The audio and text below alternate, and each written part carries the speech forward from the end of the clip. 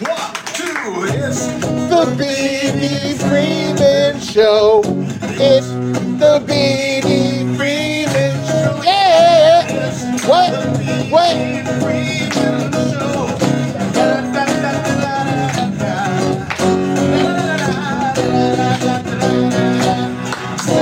Yeah!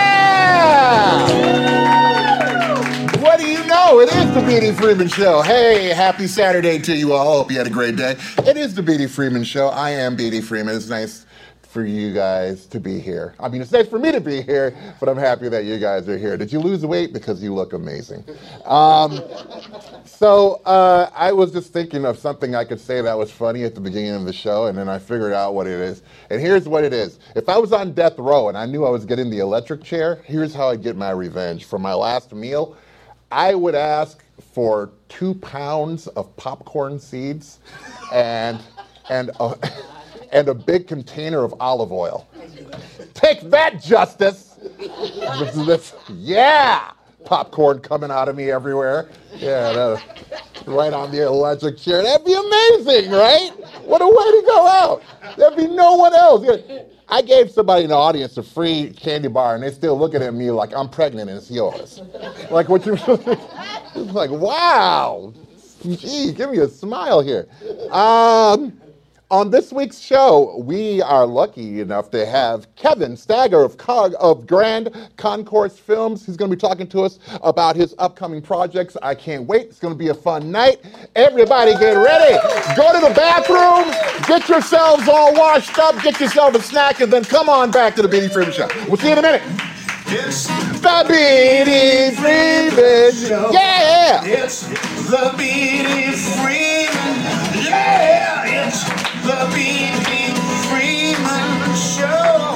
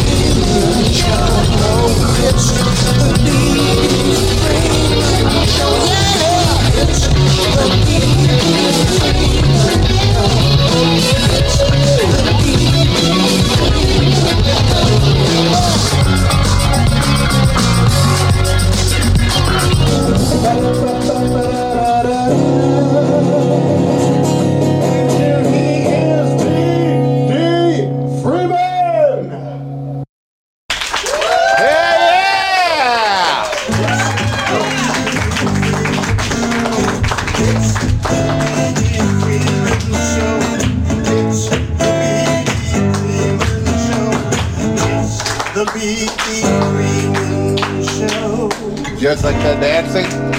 Thank you. That's how everyone's going to be moving next year.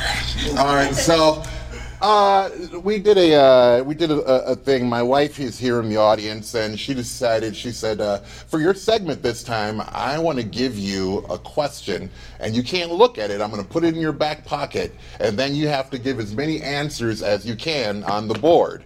So I said, that sounds pretty cool. I mean, hey, it's a new show. We can do anything that we want. So I said, well, let's do that. Plus, I'm very, very afraid of her. Help me.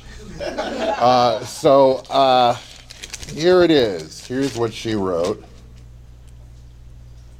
Oh, God. Love you. Yeah. What do men say that women don't understand? Okay. Let's see. How's this? Perfect.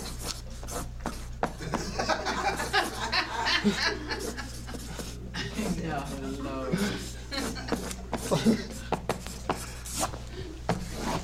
There you go. Hey. For those of you who can't see what this says, it says everything. Everything.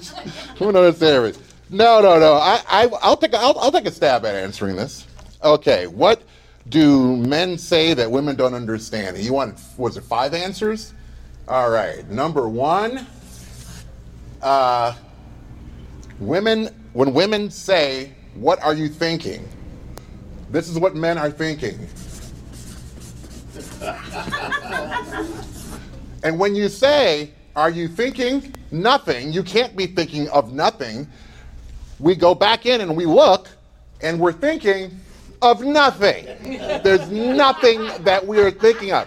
You see your computer, how it gets stuck and the arrow goes round and round and round? That's what's happening in our brains. There's nothing going on. We're thinking of nothing. I promise you. Okay, let's see. What else do women do? Okay, that was one. What else do women do? Oh, two. Oh, this is a tricky one. Women always ask, does my butt look big in this? Oh, wow. That's a tricky one. That's a tricky one. It depends on the woman. So, yes. And no. There you go. Guys, be careful. That's all I'm saying is be careful. All right, what do men say that women don't understand? Oh, women never heard that. I just needed to talk. Yeah. I just needed to talk. That's why we're on the phone at 3 o'clock in the morning talking to someone else, because we just needed to talk. Women are on to that. And the fourth thing is, okay, God, you made it really tough. 5 things. I'm a really good husband. You have to understand that first. Like, I'm totally on the women's side in this whole thing. Help me, Lord. Let's see. Let me talk. Gosh. We really mean this when we say this. I promise you, I'm not lying to you. I don't want to go to IKEA. I promise you, that is what we meant when we said it. We're not trying to start an argument. We're not trying to be mean. We really, really, really don't want to go to IKEA. Okay. All right, and I got to think of one more here. And when we say, I'm sorry, Lori. Hey. Please don't kick my ass.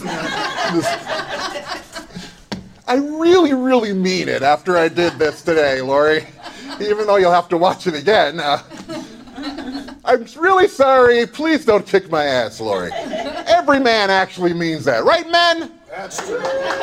Thank you. All right, so there we go. That's what 5 things of what men say that women don't understand. She's laughing now, everyone, but believe me, it's a trick. Okay, when we come back, we're going to be back here with Kevin Stagger from the Grand Concourse Film. It's going to be a real good time. We're going to have a great discussion. Everybody, sing it all.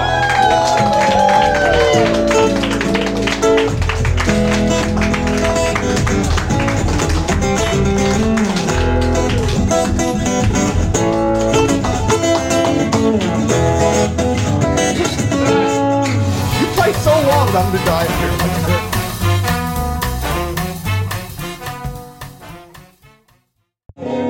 The B.B. Freeman Show. I think, you know what? I think you could have put a little more heart into it, man. I'm just saying, next time. We're lucky tonight because we have with us a filmmaker who is local. He's not exactly local. I know you're here out of Vegas. But I know that you're here, you're in and out a lot because you got a lot of projects going on. Ladies and gentlemen, please welcome filmmaker, black filmmaker. I'm sorry, white people, I'm just trying to say, black filmmaker, Kevin Stagger. Yeah, at first when you said we have a filmmaker, I was like, who? Where? You're our guy today. So listen, where were you born? In a hospital. No, I'm just joking. No, in the Bronx, New York. Oh, really? Is that where you grew up? Is that where you're from? Where I grew up at, yep. Oh, okay. Now tell me how you made your way from Bronx, or what started you interested in New York and even thinking anything about film? Films. When I was about 15 and 16, I used to always carry a camera with me. The old ones with the VHS, and Yeah. I'd always carry a camera with me. And I'm just filming anything and anybody. And I would make these little stories up, and I would have friends and family play in it, And wherever I went, I always had a camera, to That the must point have been where. pretty expensive. Did you get like a part-time job kind of thing? No. My parents they had money. Oh, okay. My parents had a little money. They wouldn't have got me a camera. I'm gonna tell you. Well, I'm They would glad have they got one of those that chink. Yeah. No. No. I had the VHS with the shoulder things. And the funny thing is, I'd go around friends or family and my cousins in the Bronx, and I'd go around their friends, and I just pull out the camera and start filming. They're like, hey, man, is that your cousin with the camera, man? Like, yeah, he can't be coming around here, man. Always filming something, man. Yeah, that was me. So then it just, one of those things that just kept going and going and going. And my first job was at Saturday Night Live. Okay, tell me how that came about. And how old were you when that happened? How much time had gone between you first getting that filming camera and you landing at SNL? 3 years. Wow. Yep. So this is a fast move. How did it happen? The security company that I was working for called me and said, hey, you want to work at Saturday Night Live? And I'm like, yeah. And I think Eddie Murphy had just came out with the Beverly Hills Cops for 48 Hours, one of those. So I was like, yeah. So I went, took the job, and I started working there. Wow. And I worked there for 2 years, and Eddie and I became boys. And it was funny because the first time I seen him, the guy that was training was like, yeah, you're going to meet Eddie Murphy. And I was like, oh, okay, cool. And then I seen him coming out of the elevator with the bodyguards, and he had the Prince ruffled shirt on. And I was like, 1999 year. yeah, I was like, wow, that's Eddie Murphy, man. And then he came up to me, and the guy introduced us, and he said, Eddie, this is Kevin. And I was like, how you doing, Mr. Murphy? And he said, Mr. Murphy. And I was, That's a good invitation, man. So now you were doing security there then for SNL. Mm-hmm. So now were these still the wild years? Because for me, when I first came to Los Angeles, back further than that, when I was in the Midwest, I'm from a little town called Racine, Wisconsin, and I studied at a place called Second City. And so we all worshipped at the altar of John Belushi and Chris Farley, and so Saturday Night Live was, for me, well, for all of us, but I know definitely for me was like that. I wanted to be there. If I wasn't doing SNL, I wanted to have my own show. Right. It was going to be one or the other. Okay. And the hell was I going with that question? I have no idea. I think you brought up some pain or something like that. I never did get SNL, but I remember what I was going to say. So, but those were pretty wild years in the beginning years. Now, was it still wild there then, or was I came in because Lauren had left when you came in. Right. Then. It was Ebersol was working. Dick Ebersol. Yeah, was working. And you want to know what's funny? When everybody would leave, I would go on the stage and act like I'm doing my thing, right? And one time I was on the stage and I was doing some stand-up and I was killing myself because I was the only one that was laughing. And I happened to look up and I saw Dick Ebersol, his office was over there, and I seen him looking out there, and he was looking at me. Mm-hmm. And it was like one of those things, I was like, yeah, and then the catch, dropped the mic and I took off, and I was like, then when I got back, I was like, damn, that was my shot. He was probably looking at me and could have said, hey, I love you, and I just walked away from it. Don't worry, he didn't like you at all. A lot of people did that. Conan told me that he did that. Mm-hmm. That he used to go there when he was first writing for SNL. That he would go into Johnny's. Okay. Yeah, and he would go sit behind Johnny's desk and spread out, and he'd write there. Right. Jeff would never go sit with him. Jeff always sat in the audience, but Conan would sit at the desk. Yep. So everybody had those dreams. I know I would have been up there. I'd have been. Right there I just knew it, and I worked there for 2 years, and it was like the best part. What was it like? Did it fly by? No, I met everybody that you can think of. Yeah. That came on Saturday Night Live, and Ed and I became really close to the point where he used to call me the fat Michael Jackson because I used to have the curls hanging right there, and he used to call me the fat Michael Jackson. Hey, where the fat Michael Jackson at? And I was like, should I answer him? I'm over here, man.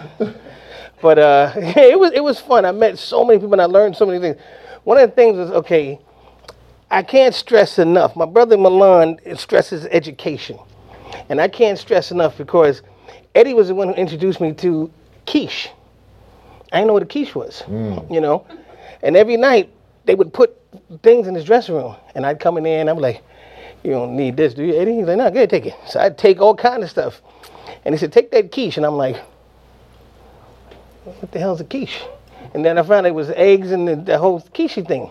I don't know what's funnier. I don't know if it's Eddie eating quiche or you eating quiche. That's funnier. He didn't eat the quiche. He gave it to me. Oh, well. He said, take the quiche. And please tell me there wasn't no white people when you was in there going, can I have that? Can I have No. There was no white people in there. Okay, you did it right there. Yeah. I was like, that's we don't want quiche. nobody. I ate the quiche and I was like, wow, this is... How was it? How was the quiche? I love that you take the time to think about it. Yeah, because I'm like, well, did I like it or not? I don't remember. I've never had one.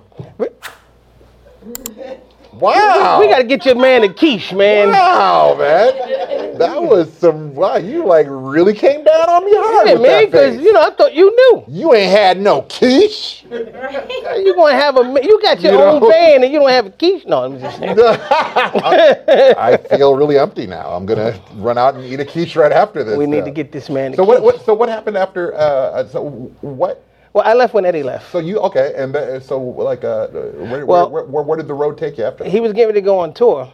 Mm-hmm. And they asked me if I wanted to go, and I was like with the girl I was dating at the time, and she was like, I want to go, all of this, and I gave up going on tour with them to move to California. Uh-huh. So I moved to California, and there I started getting into the acting thing, and every time I would drive up to Hollywood and I would see the Hollywood sign, I get like a little high, and I was like, Yeah. And whenever I see any film crew or whatever, I'm parking, I'm pulling over, and I'm talking to somebody who knows somebody. Right. I'd go up there and be like, hey, how you doing? Are you, Phil told me to come see you. I'm like, Phil, and they're like, okay. Phil. Yeah. Phil. Everybody knows Phil. Phil. Just got to be a Phil, right? Come on in, swim in my pool. Make love to my wife. Go ahead. Yeah. So I jump in anything that I see. Everybody knows Phil. Everybody knows Phil.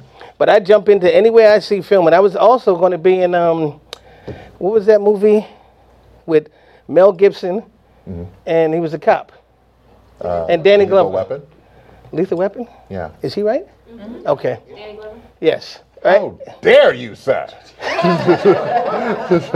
I was testing you to see if you were ready. But yeah, I was going to be in it, right? And so they were doing the scene, and you guys might remember this. It was a scene where Mel Gibson was on the roof, and he's about to jump with the one guy. With the guy who's saying he's going to jump. So I ease myself into the crowd, right? Director says, and go, wait, cut. And he goes, and everybody looks over at me, and I'm like, God damn, right? Next thing I know, the dude comes over, and he says, come here. I'm like, hey, what's up? He said, who you with? I was like, Phil. Phil's name went a long way for you, didn't it? He said, who you with? I said, I'm the casting company. He said, oh, okay, yeah. He said, you would have got away with it, but this is a winter scene, and you're in shorts. So close. So close. Damn that Phil. So, exactly. So they kicked me off. Oh. Yeah. You were almost in Lethal. Well, you were almost. I was almost there. In Lethal Weapon. Yeah. That's so, okay. What made me get into directing was I didn't like the way they treated. I haven't gotten to that question yet. You got to stay with me. No, go ahead. I want to know more about. So during this time, what brought you back to the camera? Well, I never left the camera. I just had to figure out what it is that I wanted to do, and I realized that I wanted to be in front of the camera, and I liked it. Yeah. But then I didn't like the way people got treated. As they treat the background people. Right. I didn't like the way they treated them, And I've had many experiences where I was with learning the extra, how to do it. I call them background. I like extra, because extra just seems like, no respect, right? Okay. So I'm on this set, and the one guy's like, man, I'm hungry. And I didn't know the rules of filming, like the actor, not the leads and the crew all eat first, and then everybody else eat after because they got to get back. Right. I didn't know that, right? So I'm there on the set, and this guy's like, I'm hungry. I said, man, go over there and get something to eat. And he's like, but they said the crew first. I'm like, pfft, get that, man, go eat. So he went and he went to go eat. And we're standing there talking, and the guy says, comes over and he says, hey, aren't you one of the extras? And he's like, yeah. He's like, yeah, you eat with the rest of them. And took it and dumped his food. And I was like, wow, if that was me, I could be beating his ass. You know what I mean? But when I saw that, I was like, wow, it just made me realize I don't like this, the way they treat people, right?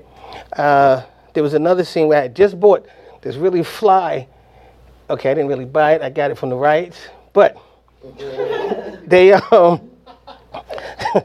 this marinate, it'll happen, it'll come to you, no. He's still thinking about Phil. Apparently Phil knows where the trucks go, and you go where Phil goes. Exactly. So I'm on the set of this movie. Mm-hmm. The guy tells me what's going to happen, and it's a protest movie, and we're protesters, and they throw this fake blood onto the windshield wipers, right? So I'm standing there, and I'm yelling at the car, and they turn the windshield wipers on, and all the blood comes on my new shirt, right? And he's like, I go talk to the director, and I'm like, yo, look at my shirt, man. And he's like, yeah. So anyway, listen, what we're going to do is we're going to... And I'm like, wow, they just treat us so bad, you know? Mm-hmm. Yeah, so that, and along with a lot of other stuff, made me say, you know what, I want to be behind the camera, do my own thing, you know? So for a while then, you did background acting for a few years? Yep. Of that, yeah. You know, I know some people, there was a couple on a show that I was doing who I would see them every single week. And finally I went over to them because they were always with the background actors. And whenever I'm working on a project, I always kind of slip over to the background actors because I'm always looking for characters, you know, and so many of the background actors want to act so badly, that they are sort of characters, and I can I'll pick that out and I'll use that sometime. Right. But there were these two people. It was a man and woman, both a black man and woman, and they had been background actors their whole careers. Yeah. And they had gotten their cards. They got their SAG-AFTRA cards, and they put their kids through college, bought a home. They did everything, all of that from background acting. Wow. And they just said that they just really liked it. That it was just something that they didn't want any more from it. They didn't want to secretly be a star or be the lead. They just liked being background actors, and their whole family through school and college and the whole thing like that, which I thought was pretty wild. But most people I hear who have stories, you know, like yours, that there is a lot of mistreatment. Oh yeah, man, it's the way they treat them. It's just terrible. You know, it's just terrible. I don't know if it's changed. You know what I mean? No, not really. I mean, I think that probably some of it has changed because of social media, but essentially, I think it's still the probably still the same. I don't know. I'm still the same. I'm still, you know, if I find somebody interesting, I don't care where they're sitting. If you're a background actor or not, you know, I'll go over and meet people. And it's funny because they always think that, like, oh man, BD, like you got it. So it's like I'm just like you, but it's I don't know. It's a weird thing. People don't think somehow that being with your feet on a spot where you're filming a TV show or a movie, somehow where your feet are, you're more important. Right. It's like, no, I'm not. I'm just, you know, this is a team effort. Yeah. You know, if you weren't here, then we couldn't film this scene. So screw the people exactly. Yeah, without them. Like you know, you're nothing, because that's the real bull crap to me. Yeah. And they were supposed to clap then with like, yeah, BD, yeah, that's right. There's somebody in the audience here. You guys aren't getting to see her, but she's really giving me this eye, like, you're gonna get me that child support. You know. Now tell me how you made your way out of background acting and got behind the camera again. Well, I bought a camera, and it was a newer one, the digital one, and I started making a movie. I started writing the movie, and I used my kids in it. Oh, you know. Okay. Yeah. Your kids were how old? 5 and 8. Ah, so they worked for Under Scale. Good job. They worked for Taco Bell. Oh wow! Yeah, they that worked was for it. Bubscale. I would have done it for a homemade hamburger. Yeah, they did it for Taco Bell, man. Okay. You know, and that was my first thing that made me get into it, and I opened up a photography studio, and I did that for a while. Oh wow! And that, let me tell you, was very unsuccessful. Tell me about that. Tell me about this photography studio and how you opened it and why was it so unsuccessful? Okay, so one of the things that I realized that things happen for a reason. So I opened up this studio on Gower. I believe it was Gower, right? And I used to go into this alley and I would shoot. I used the alley as my backdrop and everything. Yeah. Off to the side was this house, right? And I'm shooting there all the time and everything. Turns out that house was the Bowfinger house that Eddie Murphy and Steve Martin shot that movie Bowfinger in. And I'm shooting right there at the house all the time. Yeah. Not even knowing that that's the house, So the photography business was, how would you say it? Probably would have been more successful if my mindset was set on that's what I want to do. But my mindset was on doing other things as far as like making movies, writing my own stuff, being the guy who's taking the food from, hey, aren't you with the ex? Yeah, give me that. Being, not that guy, but no, I didn't want to be that guy. Cow. So you were like, I'm taking all of your foods away. No, I'm the guy that will walk in and be like, so I can't get in? Yeah, I'm going to buy this whole place right now. Okay. That's what I wanted to be. And my mindset was always on that, And too bad for that Taco Bell. Hey. Everyone's out of a job all of a sudden. Yep. No, I'm buying to just be brothers and sisters up in there. Welcome to Taco Bell. The B.D. Freeman Show does not rush the standards. We love everyone here. Not everybody. No, please. But so it was just, my mind was on filmmaking. Yeah. You know what I mean? I started writing and all this stuff, and I always felt that. Did you read up on anyone? Did you read up like yes. Spielberg or? No, I read on Robert Rodriguez. Ah, yeah. Yep. And I read about him, and I was like, he had great styles. The way that. It's like, yeah, man, I could do this. Yeah. Yeah. I mean, that was real guerrilla filmmaking. That was real guerrilla filmmaking. Yeah. Yeah, and I met him once, which was really cool. I thought his book was really interesting, and I told him how interested I was with his book and how, he's an inspiration, he's a role model, and he's like, yeah, that's nice. Well, wait, it's nice. And it was nice. It is nice. He was like, thank you, man, it's nice. Now, I'm in the middle of a conversation, you mind? And I was like, that's okay, you got to say it was nice, and there you go.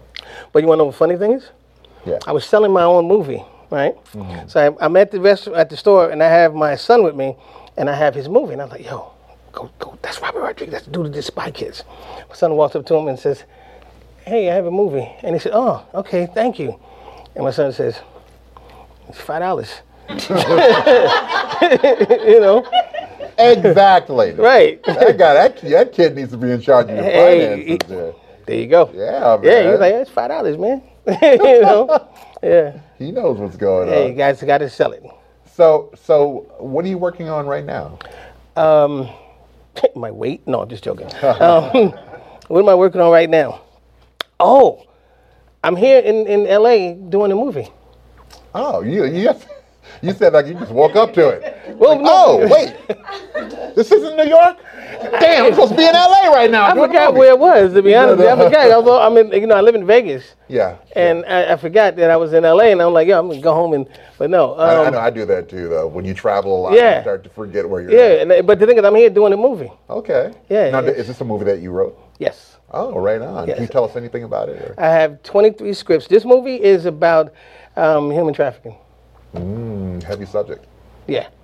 Yeah. Okay. People ask me about it, and I have a couple of movies that are out, and people like the way that I write. Because I wanted to ask you about that. I wanted to ask you about what you were doing first, then I wanted to jump back and say because you have a few movies already that are out there, and what I wanted to know is how can we get a hold of them, like how the audience and the people. You guys want to know? You want to see them? Yes. Yeah. Okay. Just give us your handles, and, Hey, it's and Pornhub. we'll be putting them up. No, I'm just joking. We'll be putting them up. We'll be putting them up on the screen so the people will be able to, as You they're see? watching it, they'll be able to see it right there Right. and write it down. So just let us. What are your handles? On Tubi, it's what do you say handle? What do you mean? It means your like address of where you go. www. Oh, man, I don't have any of those. I mean, I'm on Facebook, right? Your shows, but your film right now is on Tubi. It's on Tubi. Okay. I have 3 movies on Tubi right now. You have One is 3 called Lost Vegas. Okay. Lost Vegas. Okay. Other one is called Family Blood, and the other one is called One Time. Okay. And then I have another one coming up called Homeward Bound. Okay. Yeah. All right. And so the 3 are on Tubi. Yes. You know, which I hear is a pretty cool network, and then Yeah. you have the other one that you're working on right now. Well, Tubi has most of them. They have those 3. But also Maverick Entertainment has One Time, which is on Amazon, Hulu, not Hulu, I'm sorry, Tubi, Roku, all that stuff. Okay. Let me Yeah. ask you this: what's the journey like between getting the film done and getting it sold? Getting the film done, man, is honestly, is a lot of work. I mean, all those movies I've done by myself. As a cameraman, as an editor, as a director, as a sound guy, as a caterer, I do it all, you know. And it's hard, you know, but I'm just used to doing it. You know, there comes a time when you as a director have to, they say, trust somebody to be your vision. So you can sit in the chair and you can go, action. And you got the guy with the camera and you got to sit there and watch him on it and hope that he's getting what you wanted, you know. I have not reached that part yet to where I can do that. I have to be behind the camera. I have to see what's going on. Right. You know, and when it comes to the editing, I know what I want because I wrote it. Right. You know, so I know how it goes and this, that, and the next thing. You know, I know what the character looks like when I imagine him writing him, you know. So that's when it comes to the casting. Right. You give it to this person and they go cast, and I'm like, yeah, that's not the guy. You're right. You know what I mean? So it's like, yeah, I haven't gotten to that point where I can give it up yet.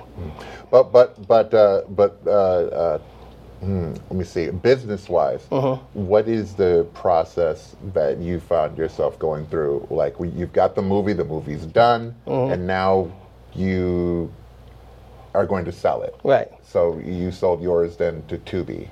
No, my first movie went to Maverick Entertainment. Okay. And then, you know, they saw it, they saw the trailer, they loved it, and they called me up. It was a guy named Robert Parham who saw it. He's also with Maverick, and he has a lot of movies on Tubi. And he actually sent my movie trailer to Maverick and told them about me, and then they called me and they were like, hey, yeah, you know, we want it, and this, that, next thing. But before that, I had went through a lot of stuff that a lot of filmmakers, creative people go through, which was the homelessness thing. You know, my first movie I edited in my car. Wow. And at McDonald's. You know, and then when it was my turn to get my kids, my 2 sons, we would go to the movies and we'd sit there in the theater all day and all night. If we watched one movie, they thought something was wrong. You know, so we watched 3 or 4 movies and stuff like that. And there, I learned that I was watching movies totally different. You know what I mean? I was watching movies like why the camera moved, why this person said this, and why this happened and everything. I was breaking it down. Everybody else was laughing, and I'm sitting there like, look at the extra in the shorts. That's me. There he is. You know what I mean? I'm catching all of that stuff. So then when I would do these movies, I'd do them, and I always wanted to, I would always pray that, get out this car. All I want to do is just be able to do movies. You know, don't have to work. I mean, because when you're doing what you love, it's not work. Right. So not having to work, but just doing movies is what I wanted to do. And I needed somebody to just say, hey, we'll give you the shot. Now, that had to be really tough to do with 2 children living in a car. Well, I got them, you know, it was my week or whatever, we'd go do something. It was only for a little while. And then I got like, I personally lived in my car for like about a month. And then, but all my sons never knew. You know, we'd go to the movies or whatever the case may be and stuff like that. You know, and it's funny because one of the producers of this new movie we're doing took us in and let us, you know, live with her and everything.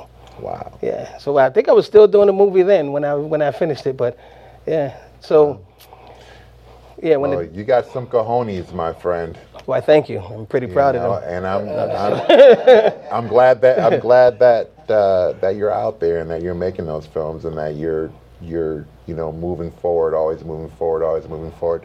Too many times we end up hearing stories about the person who gave up and what happened in them giving up, destroying them. So it's really good to hear the story of somebody who didn't give up but kept trying to find a way to make it happen and make it happen and make it happen. Yeah, you got I'm glad to have you on the show, man. I'm not going yet. I'm still here. Yeah. Will you come back and visit us again? Of course, man. Of course. I've got to bring new movies, man. My man, okay. I want to see them when they come out. Kevin Stagger, everybody. Hey, guess what? That's it for the Beauty Freeman Show. It's all over. It's all done. I think we ended for the first time on time. So wait a minute, I don't know how I feel about that because it's like we ended earlier than we need to be. Well, because you were so perfect. Hey, everybody, listen. Next week we have Lori Kathleen Freeman will be on with her book. Next week, you don't want to miss that one. I am Beauty Freeman. This has been the Beauty Freeman Show. Love you guys, and remember, you're only in an interracial relationship if you are dating a chicken or a horse. Good night, everybody. I'm in an interracial date.